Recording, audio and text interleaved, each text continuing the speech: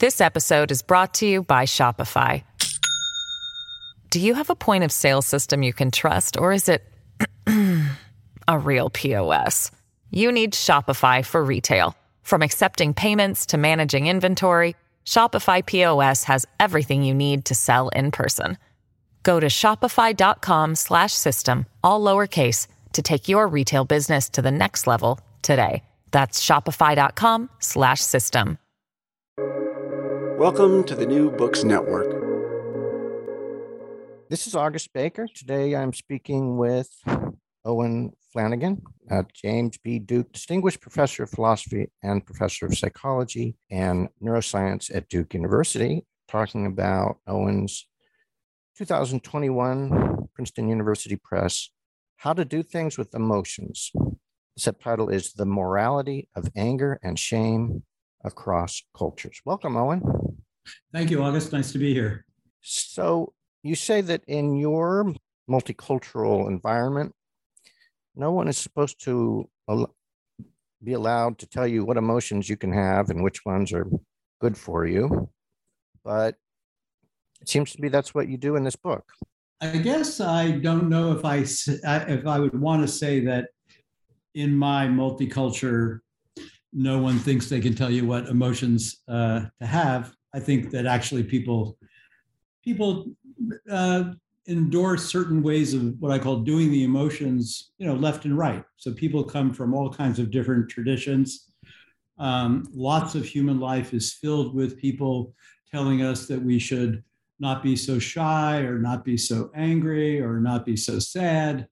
So I think those are all different ways in which we sometimes, for very good ends, tell each other and teach each other about how things are going for us emotionally. Mm-hmm.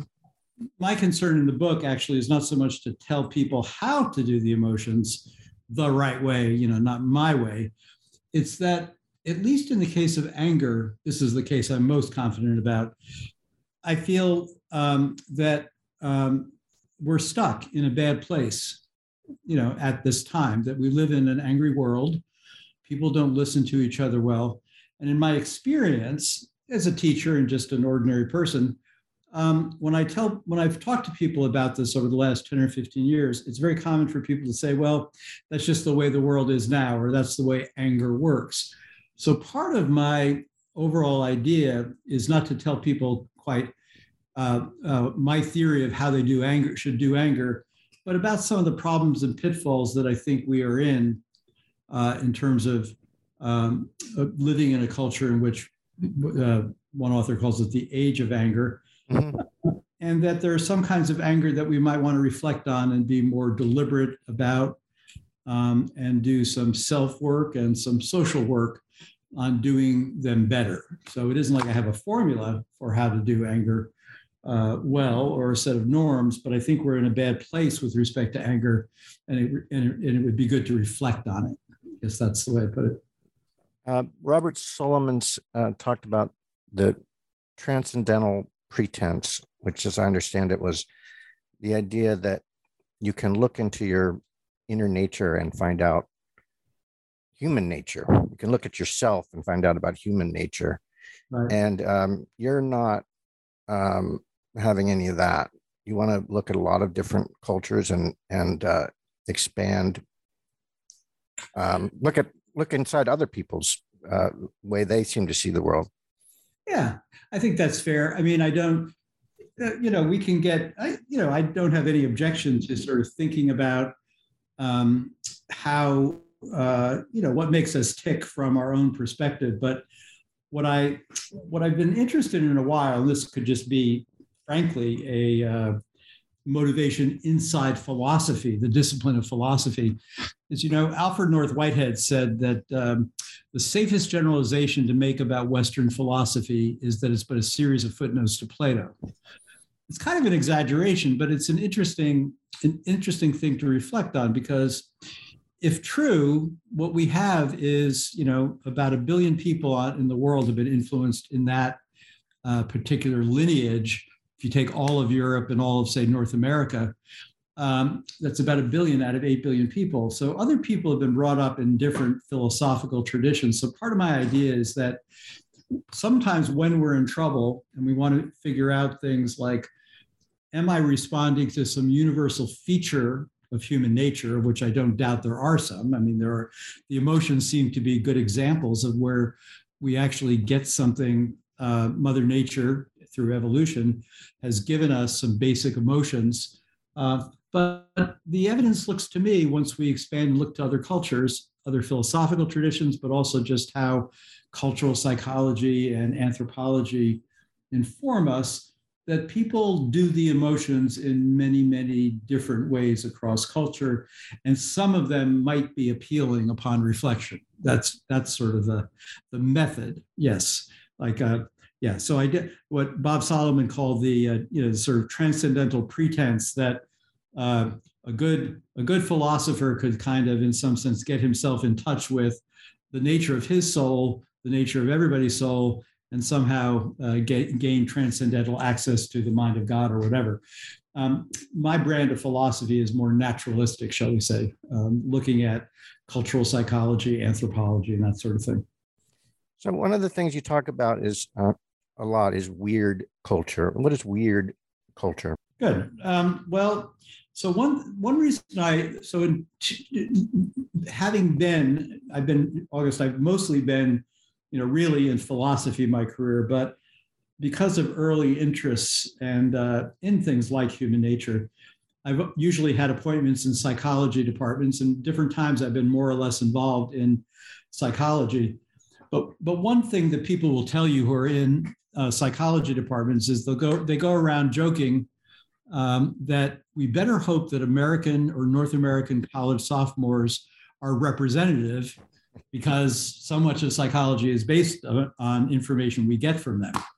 And so in 2010, around 2010, I don't want to swear that the date is right, Joe Henrich, who was at that time at University of British Columbia, and he's a psychological anthropologist, and some colleagues did a study in which they asked two questions. Number one, how much of the published work in psychology is based on North American samples?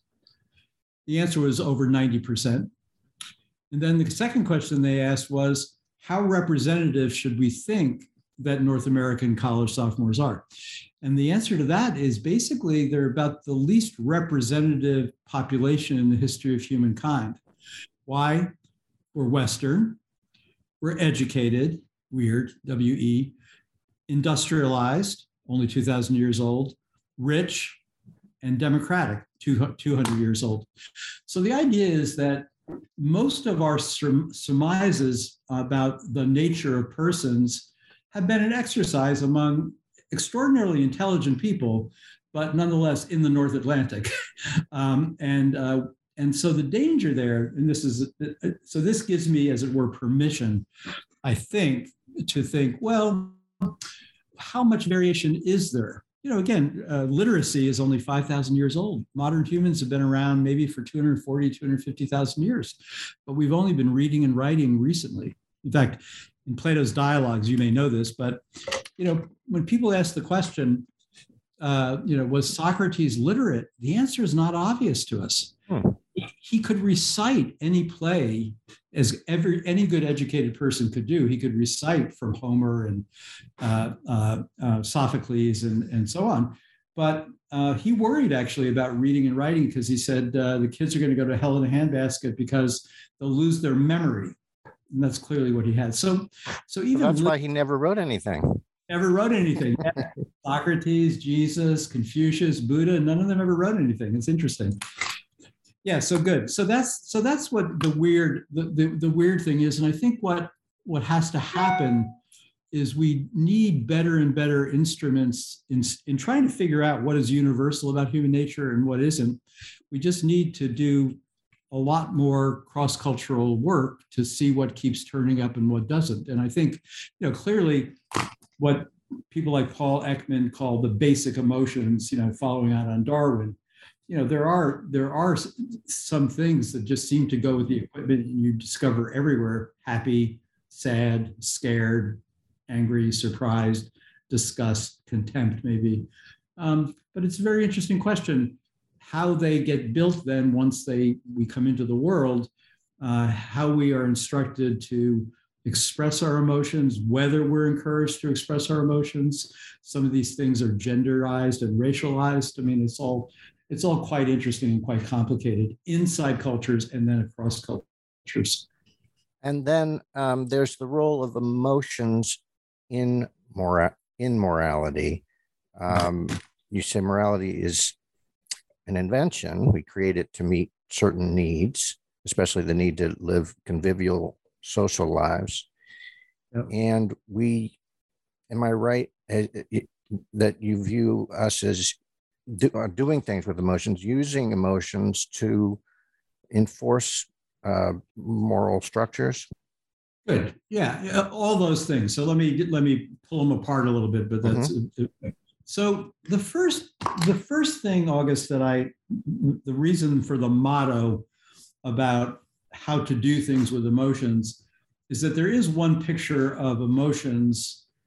It's very firmly in philosophy, and you see it to a certain extent in parts of psychology. But this is the idea.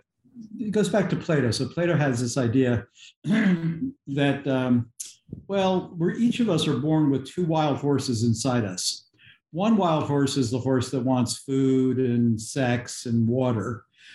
And the other horse in you is your temperament, which will include, your emotional dispositions, your tendencies to anger or fear, and so on and so forth. And the project of human life is you can't control those horses at first. They just, as it were, do their own thing. But what a human does eventually is he becomes like the charioteer controlling those two horses. And success at life is rational control over those emotions. And then you see this in Descartes, even a similar kind of model. Descartes calls emotions the passions of the soul. And the idea is literally we're passive with respect to these things. So anger is like a reflex. It'll just happen to you. What you can control is whether you act on it or not. Or fear will happen to you. You can control whether you act on it or not, and so on and so forth for all the emotions. So one of the things I was trying to do in the book is emphasize that there's something useful about that picture. There's no doubt, because it can feel that way. But also that emotions are not like pupil contractions or knee jerks. One can, by way of, for example, therapy, work on one's emotions and have them and do them differently. One can do self-work, or what Confucian or Buddhist philosophers would talk about, mindfulness or self-cultivation. And then finally, one can do sort of social work in an environment by changing sort of social structures. I think, I'm older than you, but maybe not by so much. That maybe you were told this when you were a boy. I was told restraint of tongue and pen. So that was a little advice, and it's sort of quaint when you think about it, right? But if you and I got mad at each other in the olden days, we did have to actually, phoning was expensive, so we didn't do that regularly. So then we might send each other a letter, and that takes time to find the letter. You cool down by the time you write it, and then you have to get a stamp anyway, and it takes forever. And now we have, so sometimes there are things that happen, like in the current world, social media, which allow people to just react probably way too quickly than we were designed to react, and it has bad results.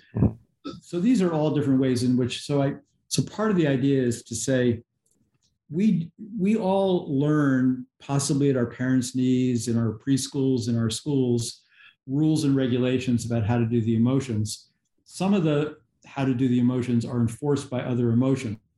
That is, when parents tell the kid at the restaurant to use his inside voice, or when you say stop misbehaving or share with your sister. Anger plays a role in helping to build a morality. But the emotions I call moral, it's not because they are used all morally at all. It's just that they're often used inside a morality. So one philosopher has this idea that if you look at our morality, the two emotions that he thinks govern it, when he talks about ours, he means something like North American morality. He thinks that it's governed by the emotions of anger and guilt. So anger, if you do something that is morally bad, I have a right to be angry at you. And if you did something morally bad yourself, you have a right and you should feel guilty about your action. And he analyzes, his name is Alan Gibbard, he analyzes guilt as anger turned inward. So that's very interesting that it would mean our morality is very much built around, anger. Anger. And you could tie it into the God of the Old Testament if you want to, things like that. But yeah. And it seems that, I don't know, in North America or in the weird population, the idea, there's a built-in idea that emotions are internal and individual. Right. And that's not shared in other cultures. And at least tell us a bit about, you talk about emotions as things we do, also scripts, syndromes. Tell us about how you view emotions now. Well, my idea there, so I think this question that you're asking is a really important one. For different purposes, one can analyze these things narrowly or widely, is another way I put it. So, and many people, of course, distinguish the feeling an emotion from the behavior that comes from the emotion. That's a common thing to distinguish. I think that leads us to overemphasize the internal phenomenological feeling aspect of the emotions. So one reason I want to have us at least include dispositions to behave is, if you think in terms of evolution, why do we even have these emotions, especially given the data, the evidence that we express at least the basic ones, facially? Now this matters, okay? Well, the reason is that the emotions are obviously communicative among people. So if you and I are hiking together and you see my face go scared because I just saw a rattlesnake, that alerts you, and then we both head for the hills together. If I come for your stash of food or your partner or whatever, back in the beginning of time, you give me the look that tells me there'll be hell to pay. So these things are regulative. They're useful in part because they involve almost always that the feeling does involve a disposition to behave, some kind of disposition. Now, we don't always carry through on the dispositions, and we can stop it. But my overall view is that because emotions evolved to get us to do things, they still serve those functions. We're mammals after all. And what most cultures are trying to regulate when we all work together on emotional regulation is both how the emotions feel. Like sometimes we'll say to each other, friends will say, I know you're upset, but I think you're more upset than the situation requires. So there I'm trying to help you as my friend to gain some perspective about how you should be feeling. And we do that a lot to children. We say to the children, you shouldn't be so sad. It's not the end of the world that you didn't get it more than your fair share of M&Ms and so on. And we also do things, we do try to bring the behavioral dispositions under control as well. So I have this, what I call the wide or the functional point of view. It's also based on some recent research on the emotions, which focuses on the following sort of fact. We're all familiar with situations in which you might say, I'm sad about something to a friend. And in fact, when you and your friend start talking, your friend might say to you, well, I don't think you're sad so much as you're angry. And then you might say, oh yeah, that's a good point. I am angry. So this is back to Solomon's point. It isn't like we're always completely definite on which emotion we're feeling until sometimes we see both what caused us to be in that state.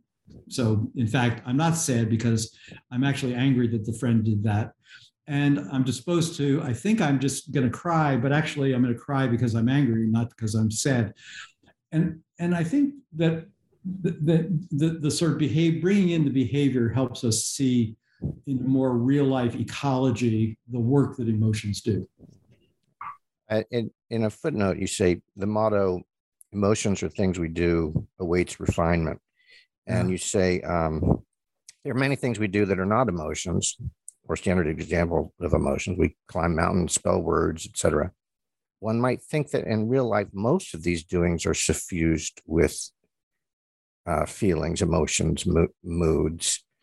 Yeah. So I guess the idea is when we talk about these emotional scripts, we're talking about cases where it's evident that the emotion is driving the doing in some sense. But really good question. Maybe that's why I really still need the footnote, because you're totally right that the everything we do in life is filled with affect. Now it's an interesting, psychologists over world historical time have tried to distinguish between what they might call cognitions or thoughts, and on the one hand versus perceptions. I see the apple, versus emotions versus moods. But even the thought, plus 2 = 4, as close as we come to a pure thought. Yeah, if you're taking a test in first grade, there's all kinds of emotion and feeling. And so I guess I'm the kind of person who's inclined to say there's never been a moment in my life that I haven't been in some affective state or another.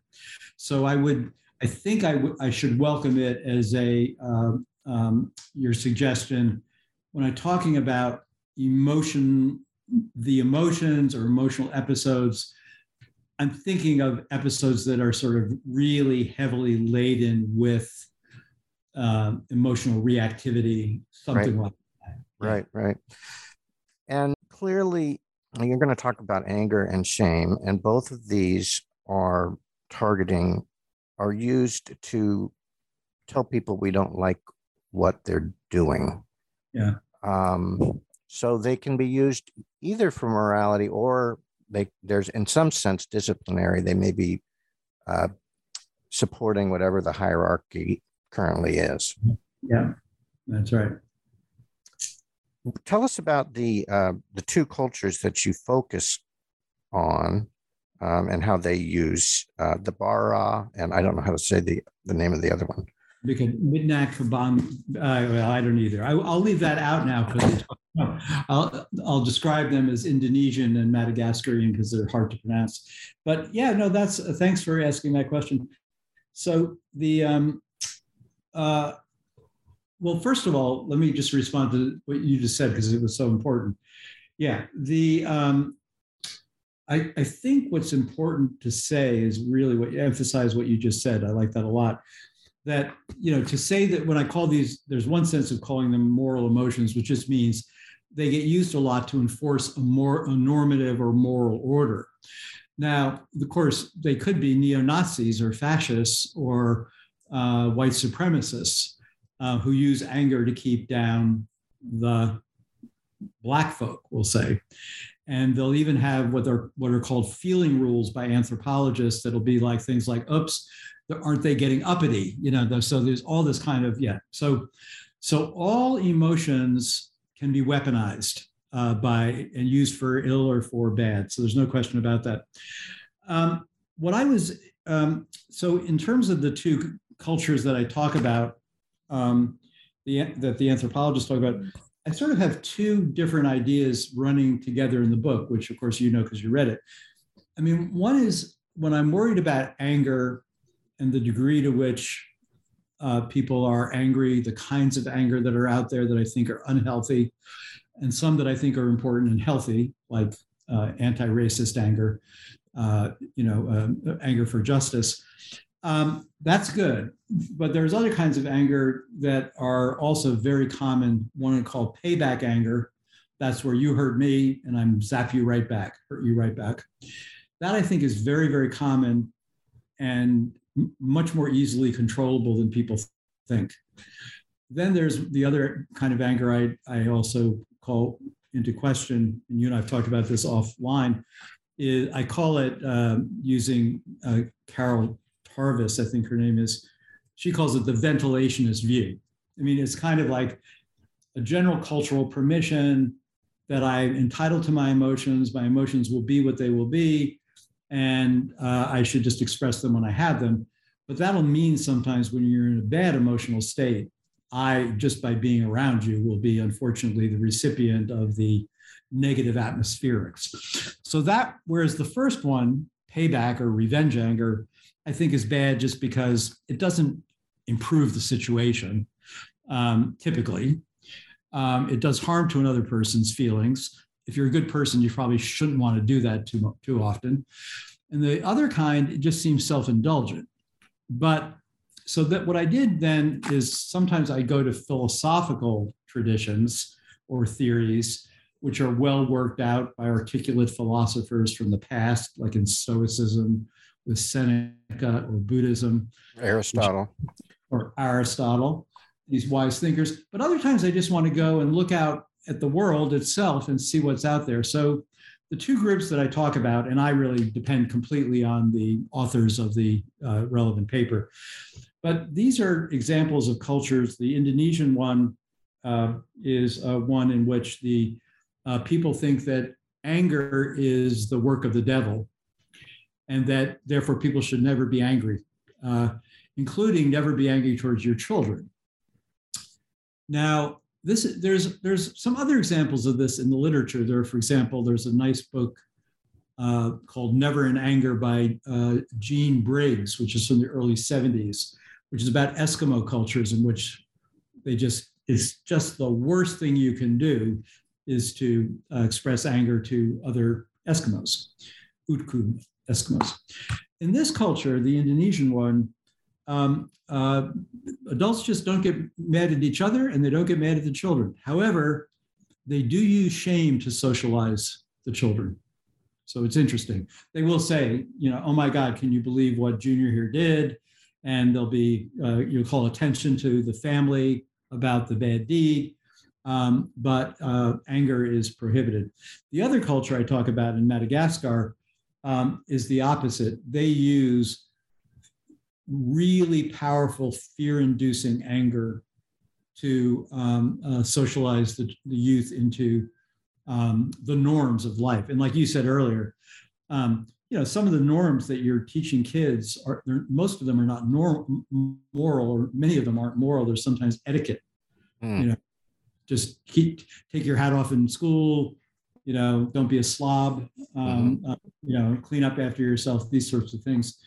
But those are just two examples. And what was interesting to me about, just take the case of the Bara, who are the Madagascar group, they, even though they use anger to socialize the children, they tend not to use it reciprocally adult to adult, or at least this is what's reported so it's used as a socialization tool, but it doesn't play a major role in their life. And it doesn't look like they indulge in revenge anger on any regular basis, or on the kind of indulgence of pain passing just because I feel lousy. There'd be norms against that. So, so those are two examples of what turn out to be lots of different interesting differences among the way different people do. Right. One of the fascinating points was about how a Japanese person will often respond to anger. Yeah. Now, obviously, in places like Japan and America, there's lots of different scripts going on, but the Japanese one is fascinating. Yeah. So the general finding is this, that usually, in terms of majority practices, American and German parents meet their children's anger with anger, and it escalates until something happens. I don't know what happens. Varies. In Japanese culture, children's anger is met with not engaging. Maybe what behaviorists used to talk about is extinction. Yes. You don't pick up on it. You kind of, it's not permissible, so you're not even going to get my attention with this temper tantrum. Now that's interesting, August, because in psychology books, it's usually said that anger is an approach emotion. But Japanese people, and if you ask Americans, what do you want to do when you get angry at someone? People will say, I want to punch the guy in the nose. If you ask Japanese people, they'll report the disposition is to leave the room, to get out of the unpleasant circumstance. Right. So these are interesting things, and you can see how they could get embedded early on.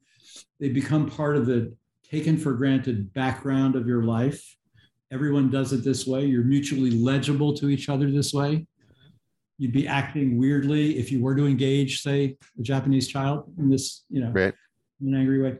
So that's part of the idea of the book, right? Of obviously, you know this, but it's just to say it can be helpful sometimes when you're trying to find your way out of a practice that's causing you difficulty, if you can find or locate that there are other people doing things a little bit differently than you, that might be resources for you to think about in how you.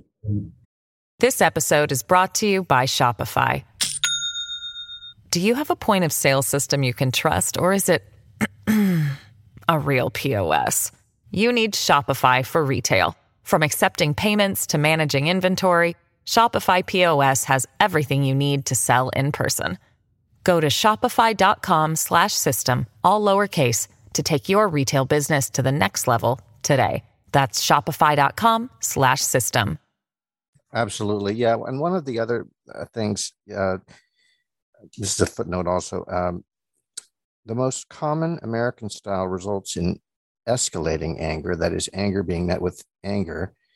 Meanwhile, Japanese anger is conveyed with a similar ideology of personal blame and responsibility. It does not normally involve giving the other a piece of one's mind.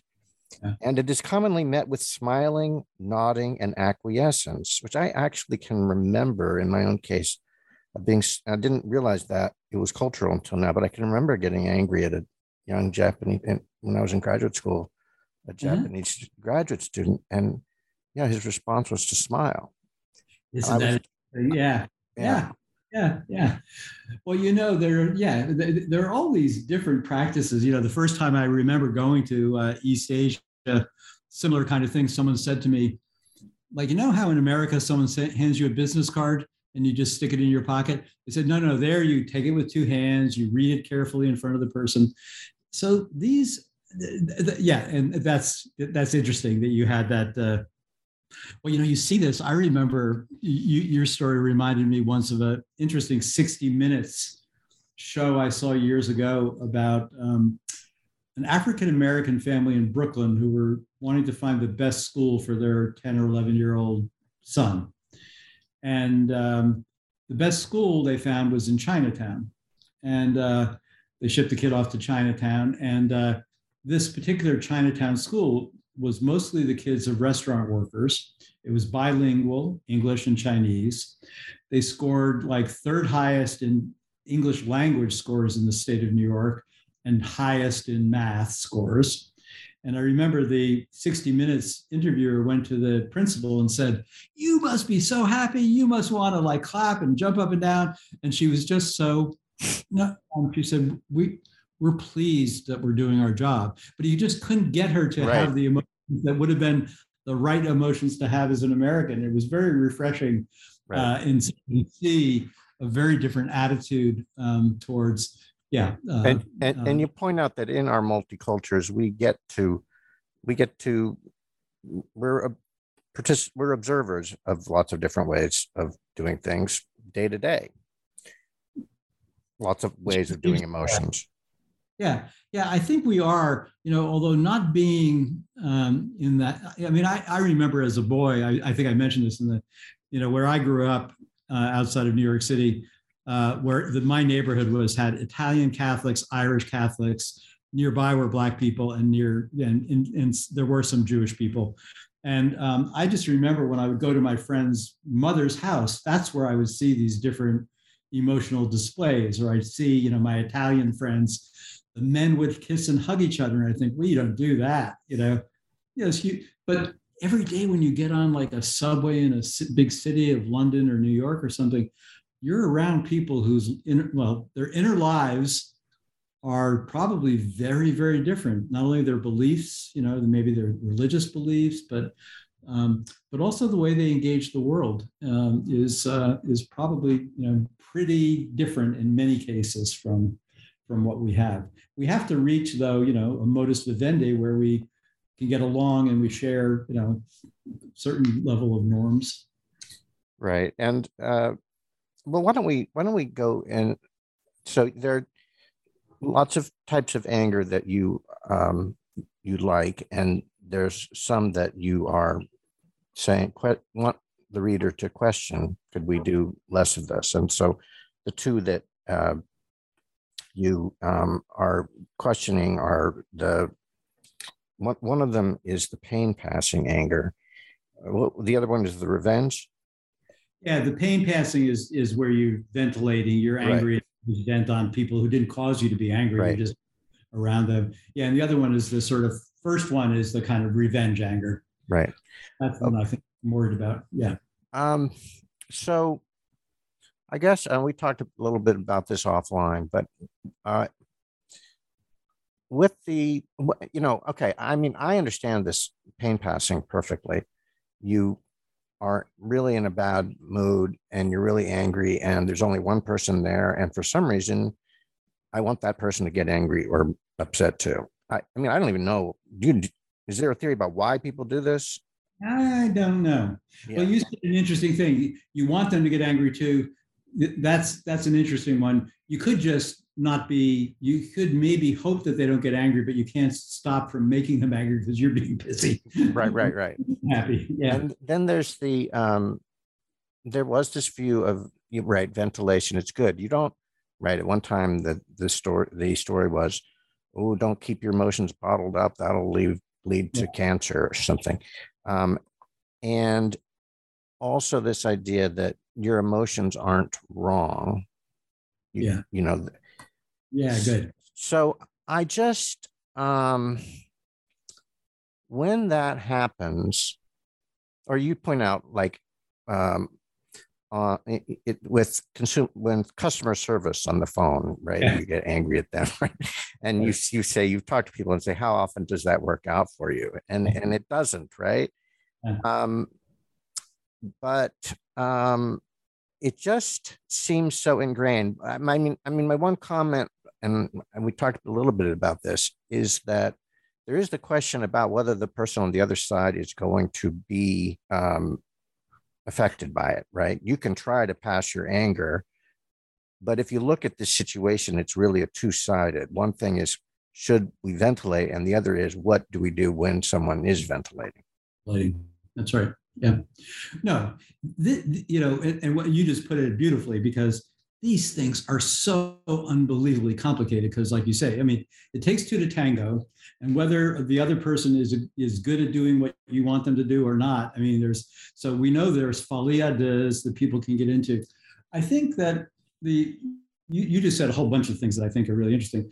And I like the way you put this. Emotions can't be wrong. That is one piece of ideology that at the one level, there's part of me that wants to say, that's right. Just accept. You're going to have whatever emotion, sort of feeling you're having, then you're going to have that feeling. That's the way it goes.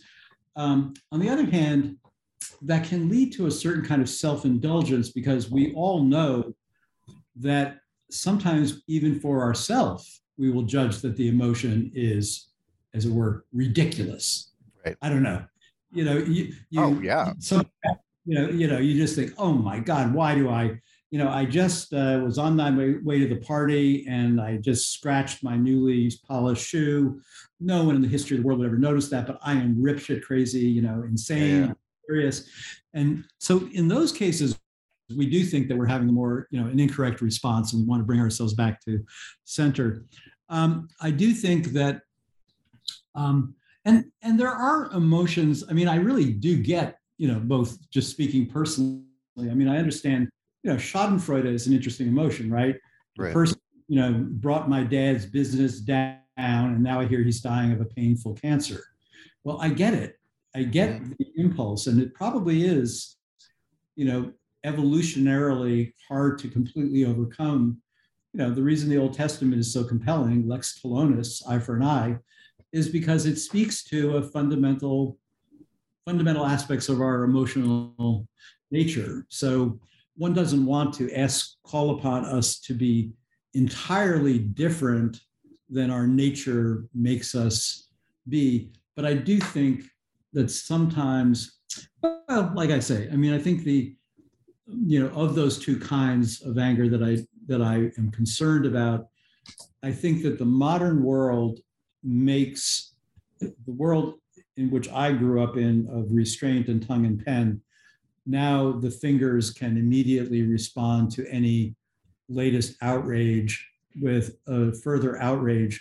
So, you and I talked earlier about Americans meet anger with anger and escalate.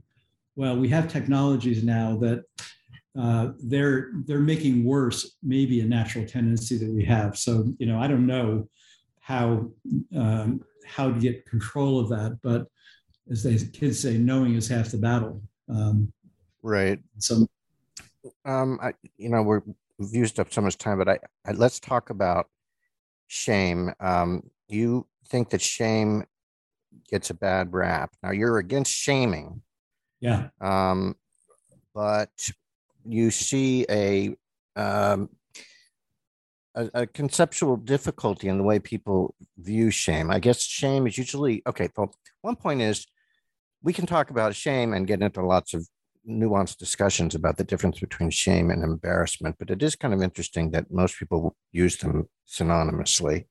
So it's not clear what we're doing when we're talking about these things as different in a nuanced way if people don't know that. But anyway, when people talk about shame, they talk about it's partly a violation of a community or of a group, yeah. And that it's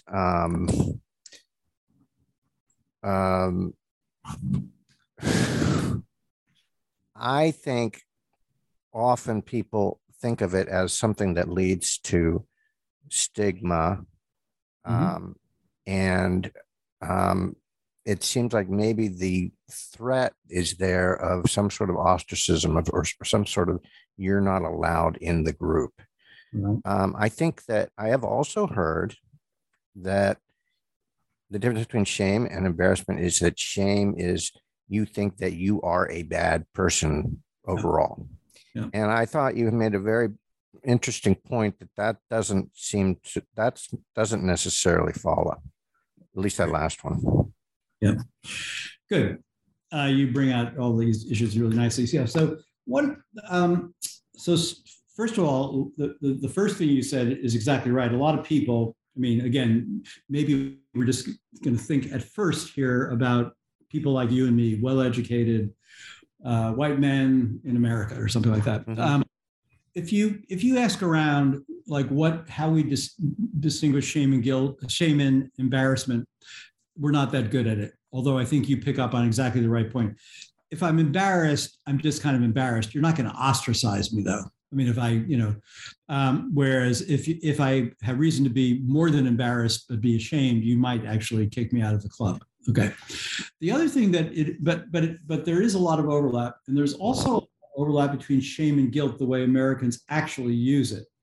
Although the official theory about shame, because of what you said about the ostracism possibility, is that it involves something like thinking I'm a bad person overall. And the reason I got interested in this one is a little different from how I got interested in anger, because I've been working a lot, August, on just different cultures, philosophies. I've been aware for a long time that you never see in Chinese philosophy or Indian philosophy discussions of what we would call guilt. You always see discussions of what we would call shame. And I was also aware there that shame is almost universally in those cultural traditions, which maybe modern people in China and India are heir and heiresses to. And that would constitute about 3 billion people on Earth. So this would be, so I kept my eye on that. And I kept thinking, well, they don't think of it as involving I'm a bad person overall. But you're right that in Western psychology, it tends to carry that connotation. Part of what I thought I could do here was to show how much of an outlier view that was in the rest of the world, and then even to reflect on how, if we use the word shame in socializing children, or even in our own case, like the Pope Francis this morning in the New York Times, I mean, he didn't do it in the New York Times. In the New York Times, they reported that Pope Francis apologized to Canada for these schools that they had, that the Catholic Church ran 70% of them for Indian displaced children, Native American children.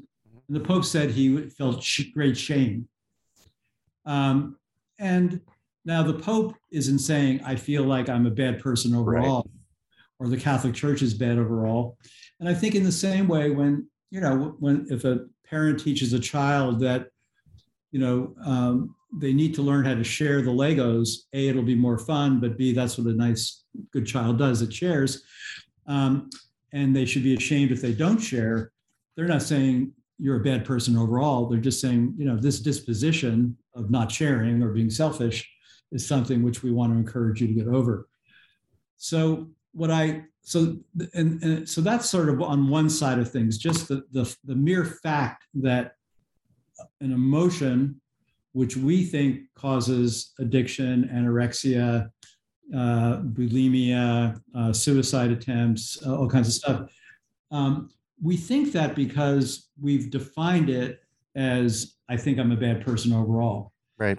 But I don't think most people use shame that way or think of themselves when they feel ashamed about something. I just don't think that's the common usage. No, I thought that was very well taken. And I guess the idea would be you can use shame, say, with your children, saying, when you do this, it discredits our whole family. Not that means you're bad forever. Exactly. This here did have the effect of discredit. It implicates me. It implicates our whole family. That does not necessarily mean you're bad forever. We can tomorrow is fine, and in an hour you'll be fine. That's right. Exactly. Yeah. And I think that's a really nice way to put it, because that is always what some people will say. Well, and you do see, obviously, I'm not asking for us to be like Confucian people. There was that story about the ferry that sank with a lot of school children off Korean coast about 10 years ago. And, the principals at the school, the mayor of the town, the owner of the ferry company, it was what we would call an accident, but a lot more people than we would think should take responsibility. But your example of the fact that my child's behavior at the friend's house on the overnight reflects on me, it just is simple to say. It's true. Yeah. and you've informed the child about the scope of the problem, not that it's a bad person overall. Right. And then my hope, this is where I'm reaching with this whole thing, is that I did, one of the motivations, the practical motivation of the shame part of the book was both to bring out this general intellectual point, but also to wonder a little bit about how it was and how unfortunate it is for especially young people that there are so many people who live, as it were, shamelessly and play it fast and loose with the truth or with their role as a public servant. And I was thinking specifically of recent politicians, current politicians, thinking, how do you know shame, sir? Yes. How do you know shame? Yeah. And, it isn't just that someone like Trump should feel guilty about the bad things he did in playing it fast and loose with the truth and with people's lives and being a narcissist, but he should feel ashamed and, in the sense of try to work on himself. Right. Not to get any leverage on him, but right. That would be perfectly appropriate. And even in that case, much as I have very negative feelings towards that individual, I don't have to think that he's a horrible, horrendous human being. It might even be fun to play golf with him if I knew how to play golf. Right. But that there's a lot of work he needs to do on himself. Yeah. And, So and that also, I think one of the things that's interesting is this is not a book about here. You may like a self-help book where you as an individual have issues with anger and shame and let's try to fix them. You're really talking about more of a macro thing, a collective thing, and serving as role models, not something like that. just, yeah, not just, it's like a Yeah. cultural self-help. Right. Well, you and I know, I mean, we're old enough to remember there were people like Martin Luther King Jr. and the Kennedys and these people with warts and all, Eugene McCarthy. I mean, there were all these people who were people who really were worthy of our, worthy of role modeling. I just don't see that the younger generation has that. And what they see in terms of especially the display of these emotions is emotions are just really, well, especially just take the anger side, basically you got to be a real quick reacting system, a person does, and zap back every time you get zapped. And I also think there's even, you could do this with other emotions too. I mean, there's a lot of cowardice. The only social media I'm on is Facebook, but I hear this. Well, I guess I'm on Twitter too, but I don't really know how to use that. But you notice a lot of cowardice in the following way: people say about other people things they would never say to their face, Oh, of course, yeah. and I think that's atrocious. I mean, especially you could say it to their face. Now, I dare you. So Yeah. that would restore, that kind of knowing that if you have something really negative to say about another human being, about what they did or said, say it to them. But from a cowardly pose of just, because people will say much nastier things and hurt the reputations of people through the third person form that they wouldn't say to a person's face. Right. And that's that pain. Yeah, that's that ventilation. I'm going to get it out of me, out. Right. Yeah. Owen, it's been a real pleasure talking to you. I really loved reading this book. It pissed me off and provoked me, and in different places and other places I really agreed with it. It was quite a read. And I should say we didn't get to talk about your own, but you talked about your own personal experiences with shame, and it was I really appreciate you writing the book. Taught me a lot, and it was a pleasure speaking with you. Thank you so much, August. You're a great interviewer, and it was a great opportunity to talk. Appreciate it.